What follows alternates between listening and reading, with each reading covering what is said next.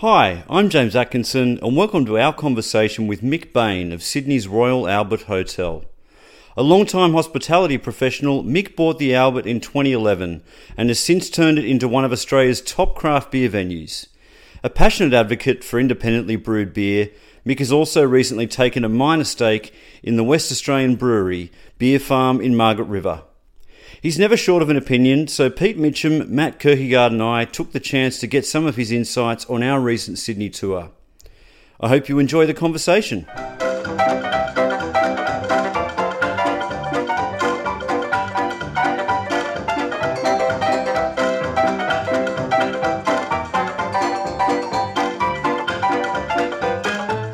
Well, Mick Bain, thanks very much for having us at the Royal Albert Hotel. No worries. Great to have you guys here. Such an early start for being in a pub as well.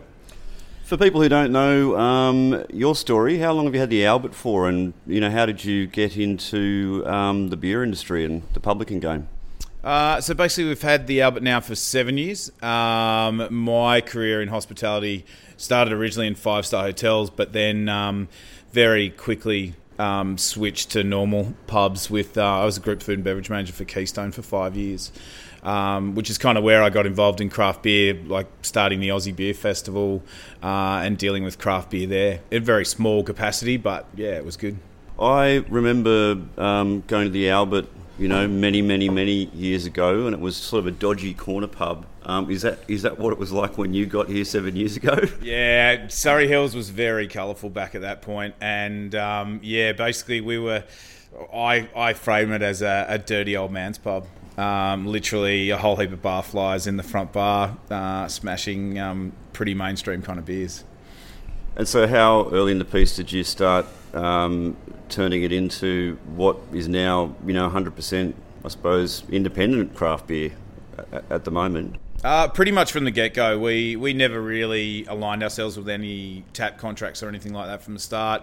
Obviously, 7 years ago, there wasn't that much available in Sydney. We kind of started with a lot of Cooper's products. We had Cooper's Clear, Red, Green, and even Light and stuff like that, and then kind of started with Red Oak and a few other local ones, and then probably about 6 months in kind of started with companies like Feral and a few other bits and pieces. What was the reaction of the locals at that stage? Oh, I pretty much drove them out the door, but that was kind of deliberate. They as soon as I went that craft beer route, they no longer kind of drank here. They went to some surrounding pubs around me, which was fine with me. It was part of our business model and part of our strategy to go that way.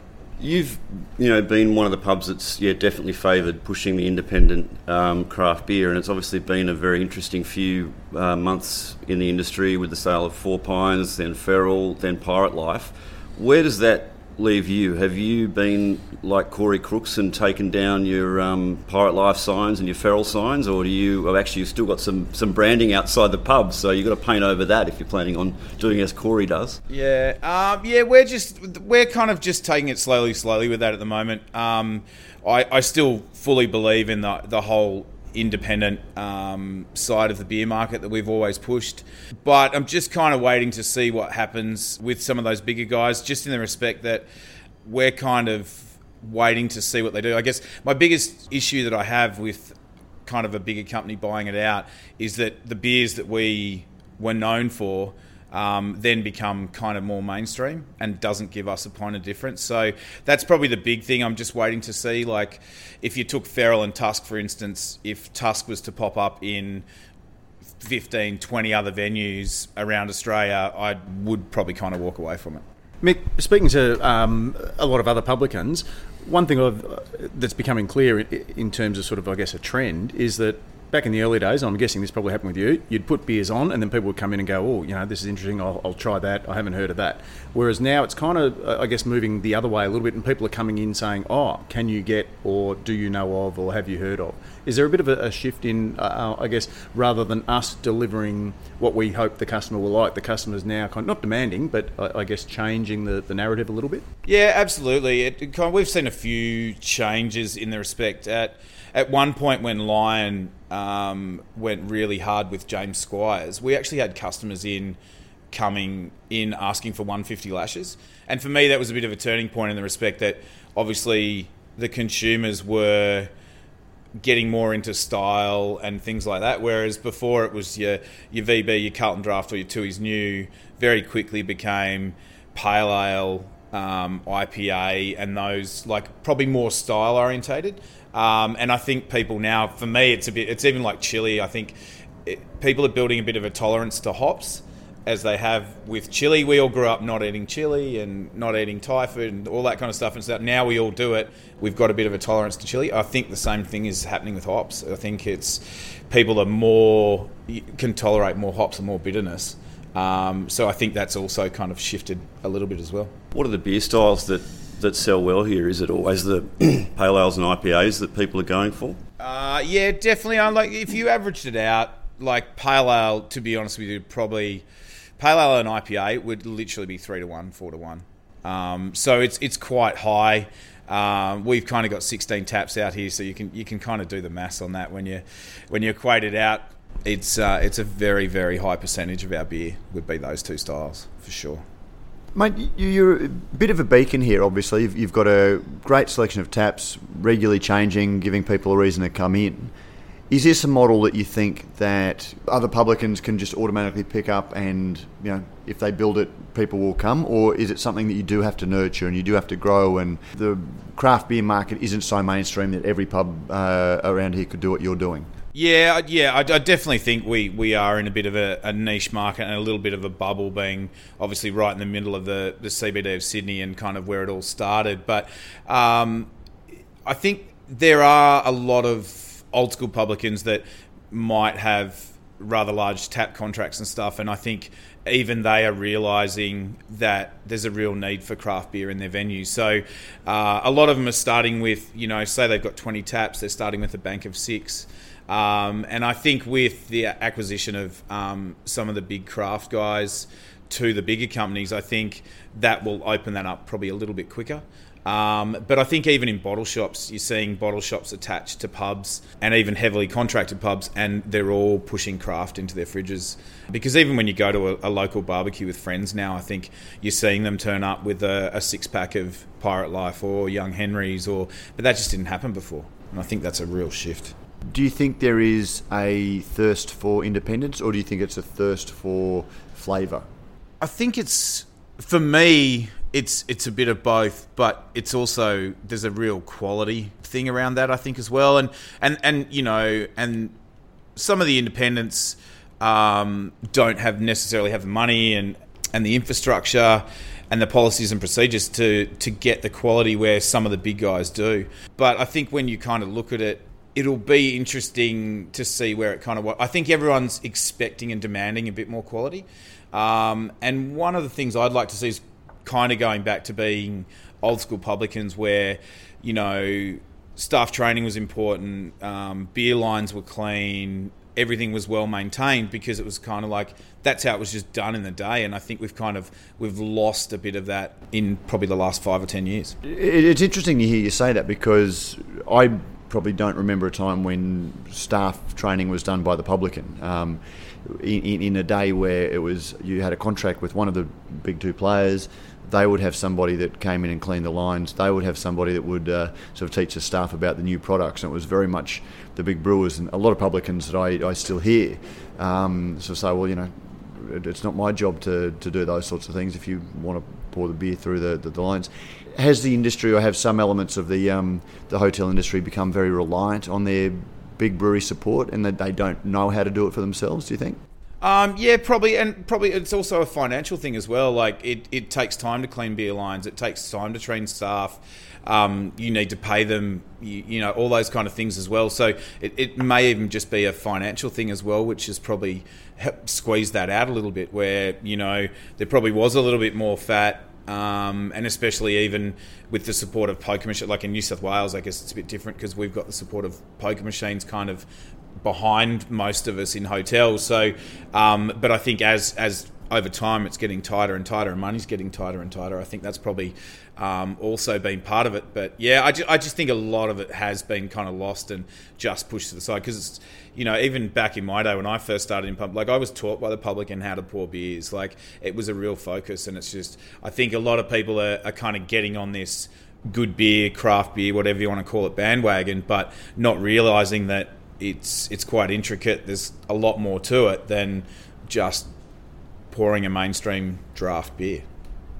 One of the things that you've spoken to me about in the past is pubs with huge tap lists that shouldn't have so many taps. You've got how many? Is it 16 or something like that? Well, kind of 14 main beer taps.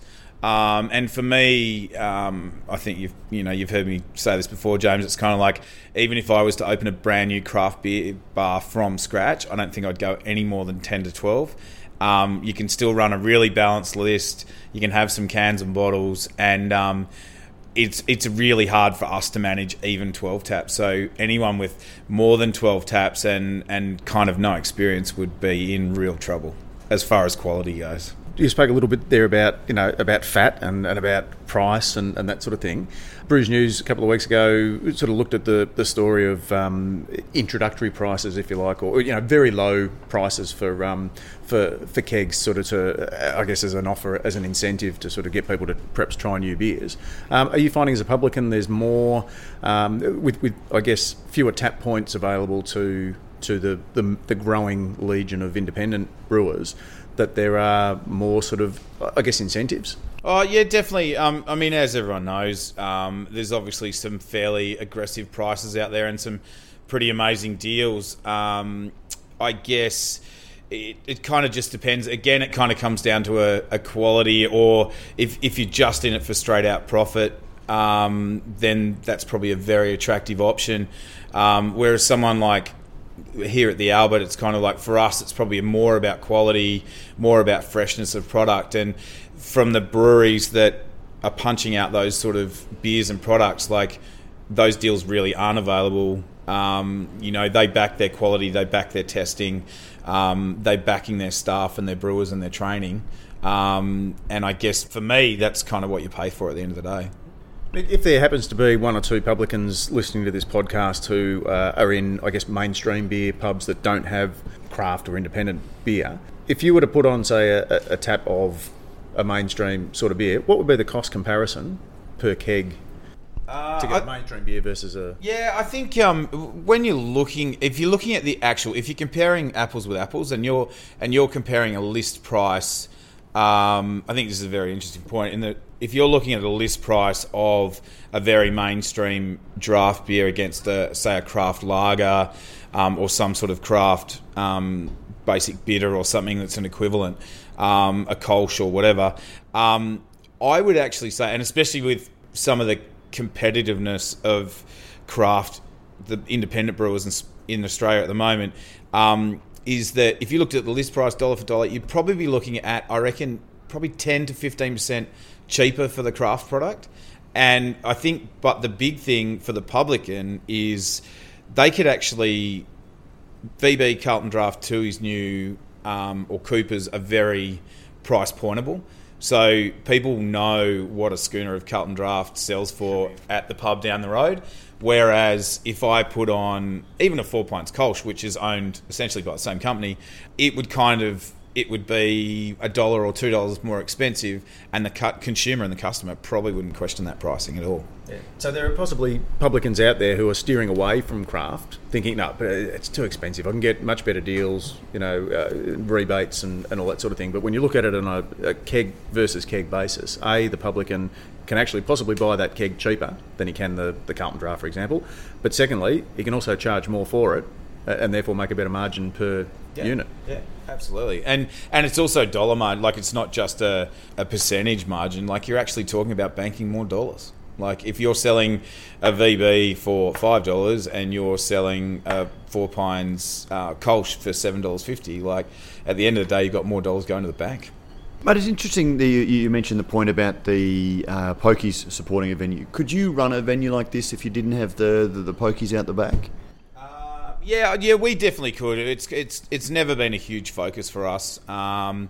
but I think there are a lot of other big pubs out there. When you look at, you just look at the day-to-day bills, like the electricity and the water these days, like none of it's going down.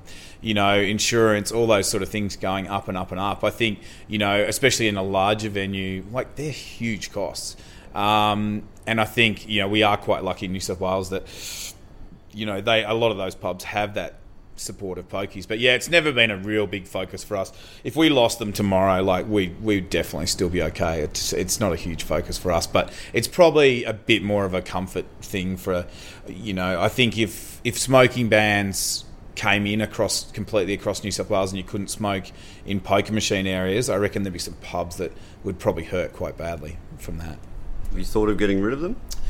Yeah, we kind of have. I think the thing for us, it's still they're a huge asset because the actual license itself is worth a lot of money. So we would never get rid of them completely. What you can actually do is put them into storage. So, maybe in the next year or so, if we get to that point, we're kind of like, well, we might just put them in storage for 6 months, do the poker machine room up as some sort of speakeasy, have a bit of fun kind of craft bar, and then give it a try. People don't go to the pub the way they once did. Pubs are more about entertainment. Craft beer is one of the things that venues can use, is the entertainment. With the number of breweries that have opened up that have a retail presence, do you find that they're starting to put some competition to traditional pubs? Because you're drinking beer in amongst a stainless, and so there's a part of the entertainment. You're having an experience and not just a beer. Do you think the rise of the brewery bar is going to start putting the bite on some of the straight out pubs? Yes and no. I think especially in Sydney, and having gone through that whole growth period and explosion of breweries popping up, one thing I do find that has been really good in that respect is, it's probably a bit of a competition, and I'm surrounded by Wayward, Young Henry's, Batch, Source, Grifter. But I still have really good relationships with all of those breweries. What I think it has done is open more people up quicker to drinking good beer, because the breweries have become a bit of a social scene. And what it's then done for me is the majority of people have probably been to a brewery now. Whereas if 5 years ago you said, if you surveyed 100,000 people and said, have you been to a brewery, I reckon you'd be lucky if 2 said yes. It wasn't until I worked at Keystone that I actually went to Lion Nathan and had a look at things like that. Like, I'd never even been into it. And then obviously being here with the start of Young Henry's, which was one of the first ones, to kind of open their cellar door, now it's just the norm. Whereas before, I don't think anyone had even been to a brewery and hadn't seen the stainless steel, and certainly hadn't, the sounds, the smell, everything that kind of goes along with it. And now, with the food trucks and some of the breweries are introducing kitchens, I think it'll become even more so. So kind of, in a way, it adds to your offering, in the area, rather than being I'm sure if I had a brewery right next door, it could be a different issue, but I probably don't think so, though. I think it's just been good for the industry that people can access it. Things like Dave's Brewery Tours, taking more people around to them, the breweries themselves doing tours and educational pieces, I think is just awesome. Just on that, and I don't want to blow our own trumpet, but I'm sure we do have a little bit to do, I guess, with the education process in terms of particularly new drinkers. Do you find it's not an easier sell, but you get fewer of those, what's a Kolsch or what does IPA stand for than you did, say, even 3-4 years ago? Oh, absolutely. And again, even the online presence of the craft beer world in kind of the last 3 years is just phenomenal. It's you guys, Crafty Pint, there's an endless supply, like even now Tapped, kind of coming into Australia, and we use it here in the venue for all of our menus and updating Facebook, our website, and educating people on what beers we've got on tap live. I think that whole aspect of the craft beer industry has been phenomenal. So we've talked a little bit about, I guess, about the rise of social media and the way that's impacted the beer community. What's next? Like, as a publican, what's on your wish list? What would you love to sort of fast forward 2 years? You go, it's the start of 2020, say, and you go, well, this is really good. I reckon definitely we just spoke about it before, quality assurance programs and training from whether it's big guys or even the smaller independent breweries, I think should be the consumer should be. Well, I think the consumer will demand quality, and I think so. We need to help drive that. We'll be doing some more traditional, going back to old school, like doing proper cask and cask conditioning some beers. There's a lot of hand pumps and things around town which we think should be, go back to old school, good quality, fresh beer. So yeah, we'll kind of do that as well. So I think they're probably two of the big things I'd like to kind of see. As a publican, is there a rich man in waiting out there somewhere who can develop a thermostat on a tap? So if you put, for example, you've got, is it Foghorn's Sligo? Yeah. To be able to turn that temp right, the glycol system down a little bit, so you can actually get that at say 7 or 8 degrees rather than 3 or 4. Yeah, and that, I think that's just a bank balance thing. If you've got the money, you could chuck some money at that right now, and you could definitely get away with those things. I've seen garage projects have done some amazing things with beer systems and bits and pieces, and I think that technology will definitely be more. I mean, all the technology on that in the whole brewing industry, I think, is changing, and things like iPads and all those sort of things. It's like a lot of stuff can be controlled now, so it's kind of like, I think, the technology you'll see go quickly, and the price of it drops down, whereas before it was probably more expensive. Are you old enough, out of interest, to have been taken down the cellar with the cellar master in one of those old pubs down into the stone cellar and have to actually put spears into kegs? Oh no! When I first started in TAFE, they had spears in the cool rooms back in that point. And there was quite a few dents in the ceilings and things like that for some students. But pretty much by the time I kind of got out of TAFE and then into the actual industry, like, that was pretty much gone. So, but in saying that, you go around a lot of cellars and there was always a lot of spare parts lying around in corners and bits and pieces, and you're kind of looking at the spears and bits and pieces. It was very interesting. Mick, you've also taken an interest in a brewery. Maybe you could tell us about that. Yeah, it was kind of like everyone's been asking me about other venues and things like that, and obviously I've got a bit of a relationship with the guys from Beer Farm in WA in Metrocup. My wife's from there, so I was kind of like, I had an opportunity to take some equity in that, and then also looking at just cementing some distribution and sales in New South Wales. Has that been a conflict at all, in terms of how you choose your own, your beers here, and also dealing with other venues? Do they sort of see you as being a competitor to them? Probably no more than normal.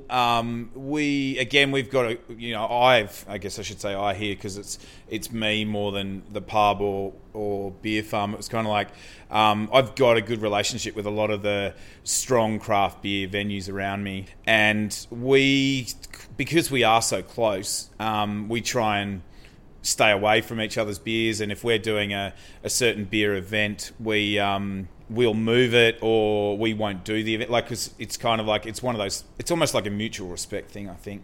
And I think having run the pub and got the pub to where it is as far as beer quality goes, I think that kind of also helps me probably and gains a bit more respect when I actually go out into the industry and try and get people to try Beer Farm and do that. As I guess Matt from Brisbane, myself from Melbourne, more recently, I guess we look at Sydney and we think of going to bed early, the lockout laws and all that sort of thing. Talk us through that. How's it working, and how can it improve? I think we've already seen some laxing of the laws. I think it's probably brought the consumer or the customers out a little bit earlier. Enjoying some more drinks. I think where it has probably hurt us is we find that we're licensed till midnight. So going back 2 or 3 years ago, we'd be kicking a lot more people out at close than we are now. So it's kind of like people are coming in, having dinner, having a few drinks, and then either moving on to another venue outside the lockout zone, or just calling it quits and going home. So, I mean, obviously assaults are down, all that, and you can't argue with those figures. But luckily for us, they've kind of laxed those laws a little bit now. Not so much for pubs and those sort of venues, but small bars. Small bars have had their capacity upped from 60 to 100 if they want to apply for it. And small bars can also now open till 2 a.m, which is, again, when we're working with other venues, it's kind of like we close at midnight, but Bit a Few can now close at 2 a.m. On a Thursday, Friday, Saturday, Sunday or whatever. So it means that, people can still enjoy a good craft beer later at night. So at this point, we have kind of become a bit of a nanny state, but they are trying to lax it, and it's kind of, I think it's just slowly. CDS has created a little bit of a stink, but your take on that is that whilst the official line is beers may go up by 14 cents a unit, that it's going to be closer to 60 cents. Do you want to talk us through that? I think what a lot of people are speaking about in the media is, between 10 and 14 cents. But I think if you actually step back and have a look at the hotel, the hospitality industry, or most industries, it's all based on a percentage, a GP, a margin. So the media is all talking about 14 cents on a base price, but that means me at the Albert, I'm paying an extra $3-4 per case, and then but when you multiply that out to maintain the same margin, you're basically almost timesing it by 4. So it's probably just under 60 cents. Now the publicans, I tell you right now, won't absorb that. So I think the biggest problem with this whole scheme is the consumer is absolutely going to pay at the end of the day. And even we're getting stung a little bit in the respect that we already pay for recycling. We introduced cans and recycling so that we could cut down on our waste and save some money because recycling was kind of cheaper. But now I'm paying per unit for recycling, and now I've still got to pay for my recycling bins out in the rubbish area. So, it's really not well thought out. Someone really needs to go back to the drawing board and sort it out, because at the end of the day, the consumer's definitely going to pay for it. Did you consider, or were you offered the opportunity of being a collection point? No, not at all. And from what I've heard, someone was telling me last night actually that 2 or 3 of the collection points that were around this area have already pulled out because it's just caused too much carnage, too much rubbish in their area, filling their cardboard bins. Like, it's been an absolute nightmare. And the idea of the scheme initially was to reduce litter. Yeah, no, it's certainly not doing that at this point. Mick, just spiralling back a little bit towards the whole question of independence, and we have seen some notable takeovers this year. There's a survey that comes out that seems to suggest that consumers care passionately about independence. As a publican, what's your thoughts? Do you think that independence actually matters if the Independent Brewers Association brings out a logo that can go on beers to signify their independence? Will that matter, or at the end of the day, do consumers like the idea of independence but will just buy beers that they like at a good price? I think that's probably one of the big things. I think, but taking one step back on that is, I don't know if the consumers, it's not that I don't care, I really doubt whether the consumers actually know. In our world, we're seeing all the social media, we're seeing all the reports, like, does Pirate Life or Feral selling, is it hitting where craft beer is starting to grow out west? Like, or do they actually know, or do they care? Are probably two different things, because I think a lot of people don't know. So if you were to do a seal to say that it was independent, I think you'd need to educate people first to what that seal means, because otherwise I think it is absolutely pointless, because it's like, I don't think people will care. So I think it's an education piece, and then let them make the call from there. All right, mate. Well, thanks very much for taking the time to chat with us, and best of luck for the future with the Royal Albert. No worries, guys, and thanks for the job you're doing and getting the news out to everyone out there as well, because I think it does, like we said earlier, I think it really helps us too. So thanks, guys. Thanks for having us. Thanks, Mick. Cheers.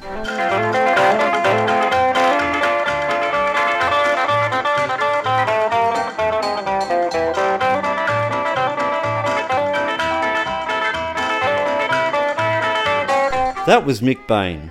If you enjoy Radio Brews News and Beer as a Conversation, please rate us and leave a review on your favourite podcasting app, like iTunes. We look forward to joining you next time for another conversation about beer.